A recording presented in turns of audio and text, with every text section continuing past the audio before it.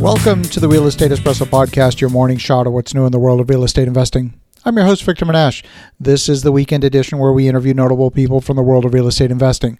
Today is no exception. We have a great guest all the way from San Francisco, California. Welcome to the show, Nicholas Henriksen. Victor, thanks for having me. Great to have you here. Now, Nicholas, you've been an entrepreneur for much of your life. You didn't grow up here in the U.S. or in North America. Maybe why don't you give us a little bit of your backstory and how you got to this point in your journey?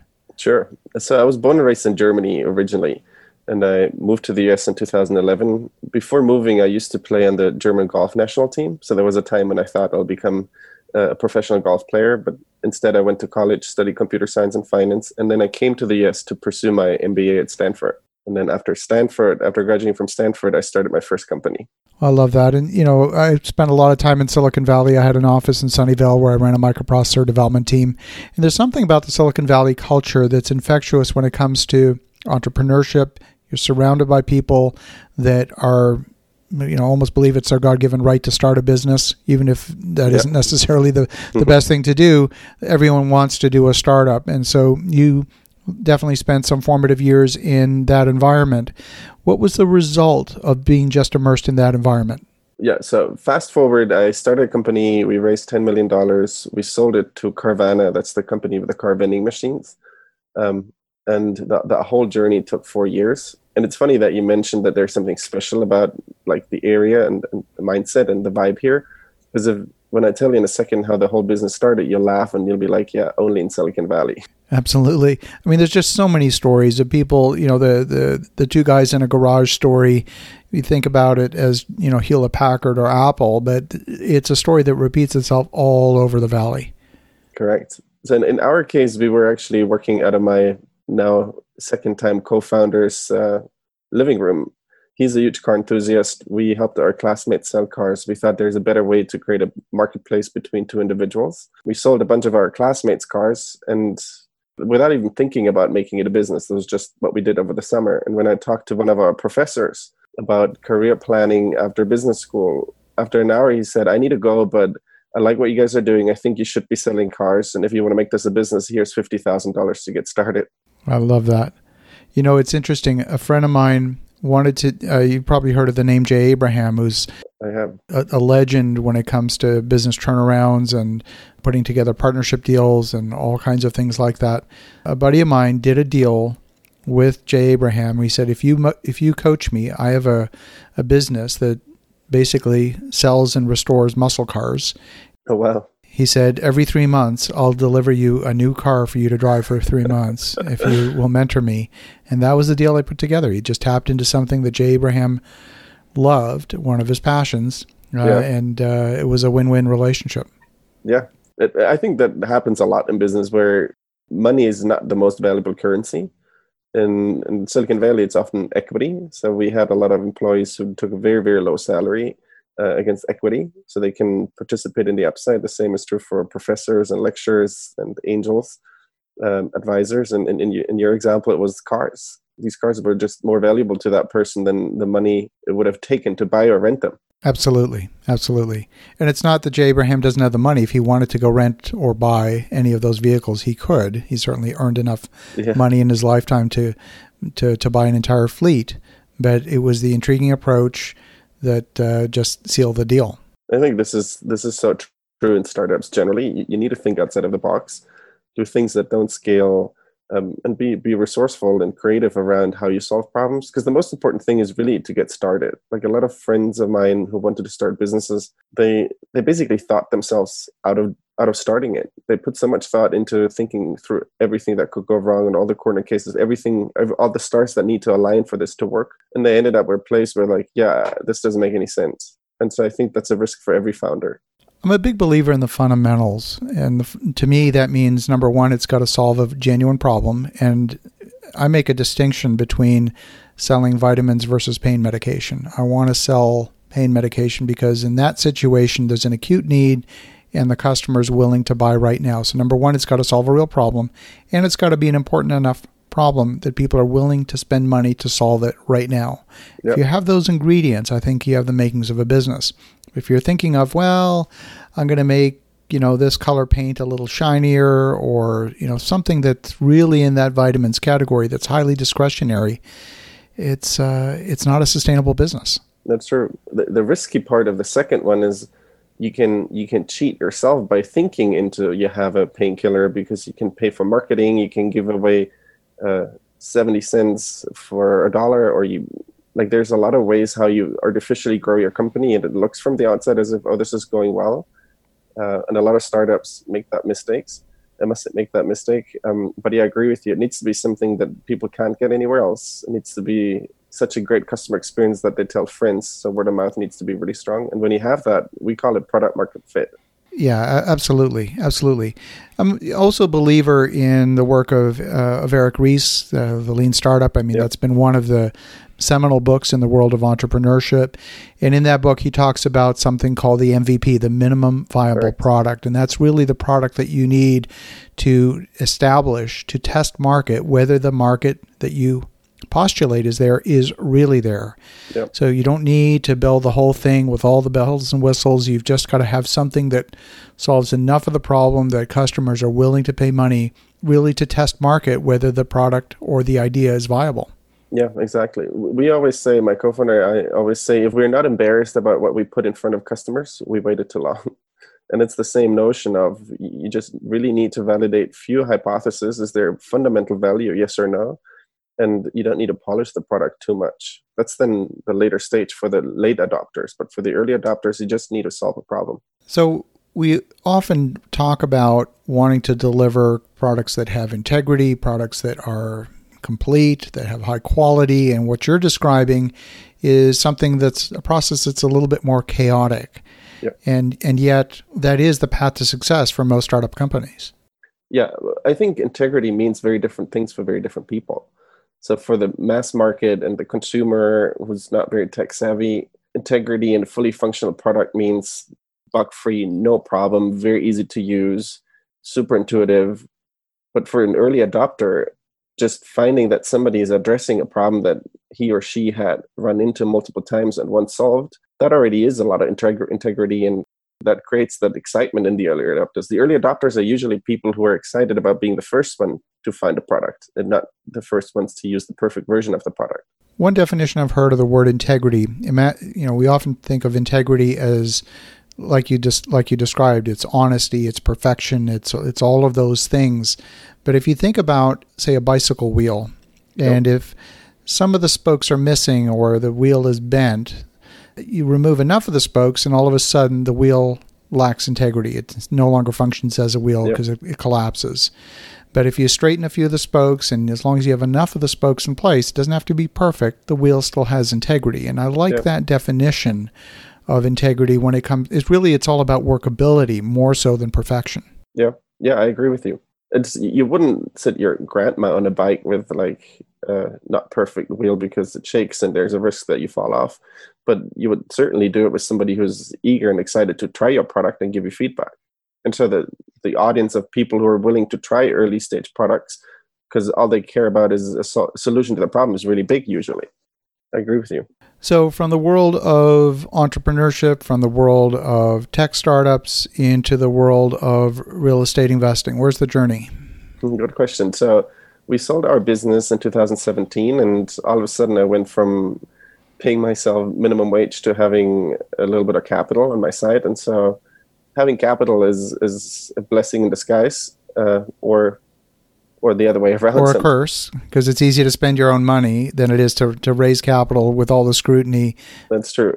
That process entails. And so, you're risk to do dumb things. In my case, I learned the lesson from my professors and advisors. You either commit your time or your money to a startup, not both. And so I needed to figure out a way how to diversify my portfolio, basically, how to invest my capital.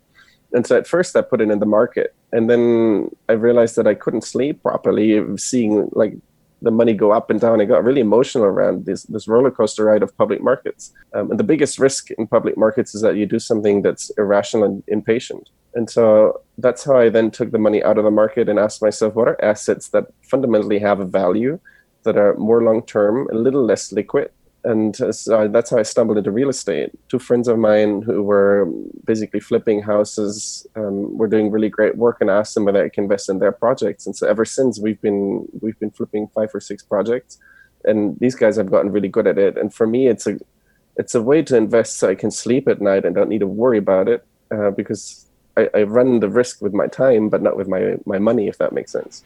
Back when I was an officer of a U.S. public company, this would have been early to mid 2000s, and I listened to our CEO at the time go on Jim Cramer's TV show and literally lie to the American public. He said outrageous things. He said things like, "I dare you not to buy my stock," and things like that. And at that point, I said, "Oh my goodness." Here, all these poor investors, the CEO of the company is not being straight with them, and how many other companies, how many other boardrooms in America is that happening? Is this the only one? Clearly the answer is no. So at that point, I realized that the small investor in the public markets has no control. They literally have no control. And I made the decision at that time. And I grew up, by the way, in the world of stocks and bonds. My uncle owned a seat on the New York Stock Exchange. So I came from that world. And today, I hold zero stock in public companies because you have no control. I agree with that.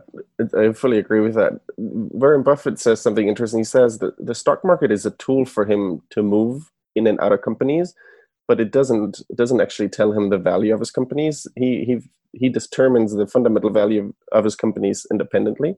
And so when he makes moves and invests, he basically wants control. Like the investments he makes are so big that he can exercise a large degree of control, knows the management really well, and it's a very different game than as if I or you or other individuals deploy some of their savings in public markets. I 100% agree with you, Victor. I love that. I love the wisdom of what you said a few moments ago. Invest your time or your money, but not both at the same time. Can you expand a little bit on that? Yeah. So like everybody knows the saying, don't put all your eggs into one basket. And that's a little bit what you do if you invest your own money in your own company. When you're taking a risk and starting your own company, you should raise venture funding. You can start out with angel investors who believe more in you than anything else. Then when you get to a seed stage, you actually have an MVP, as we talked about earlier. Then you can attract like seed funding from institutional seed funds who are in the business of deploying capital. The big difference between these people and you is that you're committing 100% of your time into one project, but all these seed investors have wide portfolios. They invest in literally dozens, if not hundreds of companies over a period of a couple of years. And so it only works. Startup investing only works if you have a portfolio. You can't make these singular bets. Yet if you start your own company, you're basically already making a singular bet with your time. So you must not, I highly recommend not putting your own money into your own startup. Does that make sense? Makes perfect sense. I mean, certainly in the world of startups and certainly tech startups or biotech startups, the success rate, the hit rate that we speak about traditionally in the industry is about 10%. So you can often expect in a tech startup that 80 or 90% are going to go to zero, or at least some percentage are going to be the Walking Dead, where maybe you'll get your money back. But it's only going to be in that single digits that actually deliver the 10x, 20x, 30x returns. And it's that 1 in 10 that makes up for all the other 9 that don't make it. Exactly. Yeah. This is the nature of what you're doing. That's why it's fun. You want to be the 1 out of 10 that works, but you need to make sure that you're not 9 out of the 10. The good news is, and this is very different than what I knew from Germany, in the Bay, and you mentioned it earlier, in the Bay Area, taking risk is highly encouraged. So people who run a company and it doesn't work, the same investors will approach and tell you, "Here, let's do it again. Do you have another idea? I would love to be an investor." That's very different in the Bay Area than in Germany. In Germany, there's a stigma around failing, which is part of the reason why I wanted to move to the US, because like if you're allowed to fail, you take bigger risks. If you take bigger risks, the outcomes and innovation can just be like much, much bigger and interesting. I love that. Okay, so contrast that in the world of technology startups with the world of real estate, where you really want your successes to be 99% of the time. You're really looking for that very solid, stable, predictable outcome. How are those two worlds compatible? Are they, or how do they intersect, if at all? Yeah, the intersection is little, because of what I invest in are these real estate flips where like it's an entrepreneurial activity and a little venture to flip a house. You actually need to create value. you're not investing in intangibles. Like at any given time when we flip the house, there's a custom material. And for as long as you know the contractor and you know that he does a good job, the cost of the house and the money that you put in is not going to disappear into hot air, which it is in a startup because you're paying salaries, you're paying software developers. And so when I invest in real estate, the one thing I care about most is downside protection. So I must not lose money. And how do I do that is I have like a deed of trust, I have a lien, I figure out what is the land worth, like I figure out these bits and pieces and what is the sum of the parts. And for as long as the sum of the parts is worth what I'm investing, I feel really good because I feel like my downside is protected. And in startups, it's the opposite. Like the parts are hot air, the parts is code. And so what you need to do is you need to invest into value propositions, put them in front of customers, iterate really quickly. And at the end of the day, if everybody stops working at some point and the software isn't finished, then there's literally nothing left.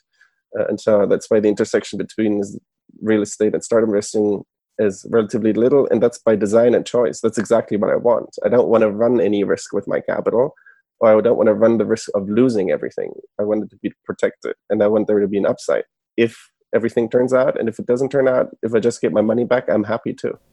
There's a tremendous amount of wisdom in that because when we talk about investing, you want to put your money in a couple of different buckets. You want to put a portion of it in the security bucket, and you want to put a portion of it in let's say that dream bucket. If you think about a baseball team, if you had a baseball team that only swung for the fences every time, they never hit a single, they never hit a bunt, they never hit a double, they only went for home runs, they would lose every game.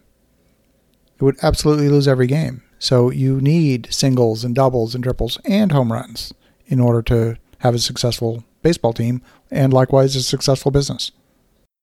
Yeah, that's why I like the movie Moneyball so much, because I think it does a good job at explaining how even a baseball team is a portfolio, and you need to be really smart around allocation. And if you allocate the team wisely, then people with individual weaknesses in a portfolio actually have a lot of strength. And so it's all about diversification in some way. Fantastic. Well, Nicholas, I love the investing philosophy. If folks want to learn more, if they want to get in touch, what's the best way? The best way is to connect with me over LinkedIn. That's how we met, Victor. Just look for Nicholas Hinrichsen. Maybe you can put a link in the show notes.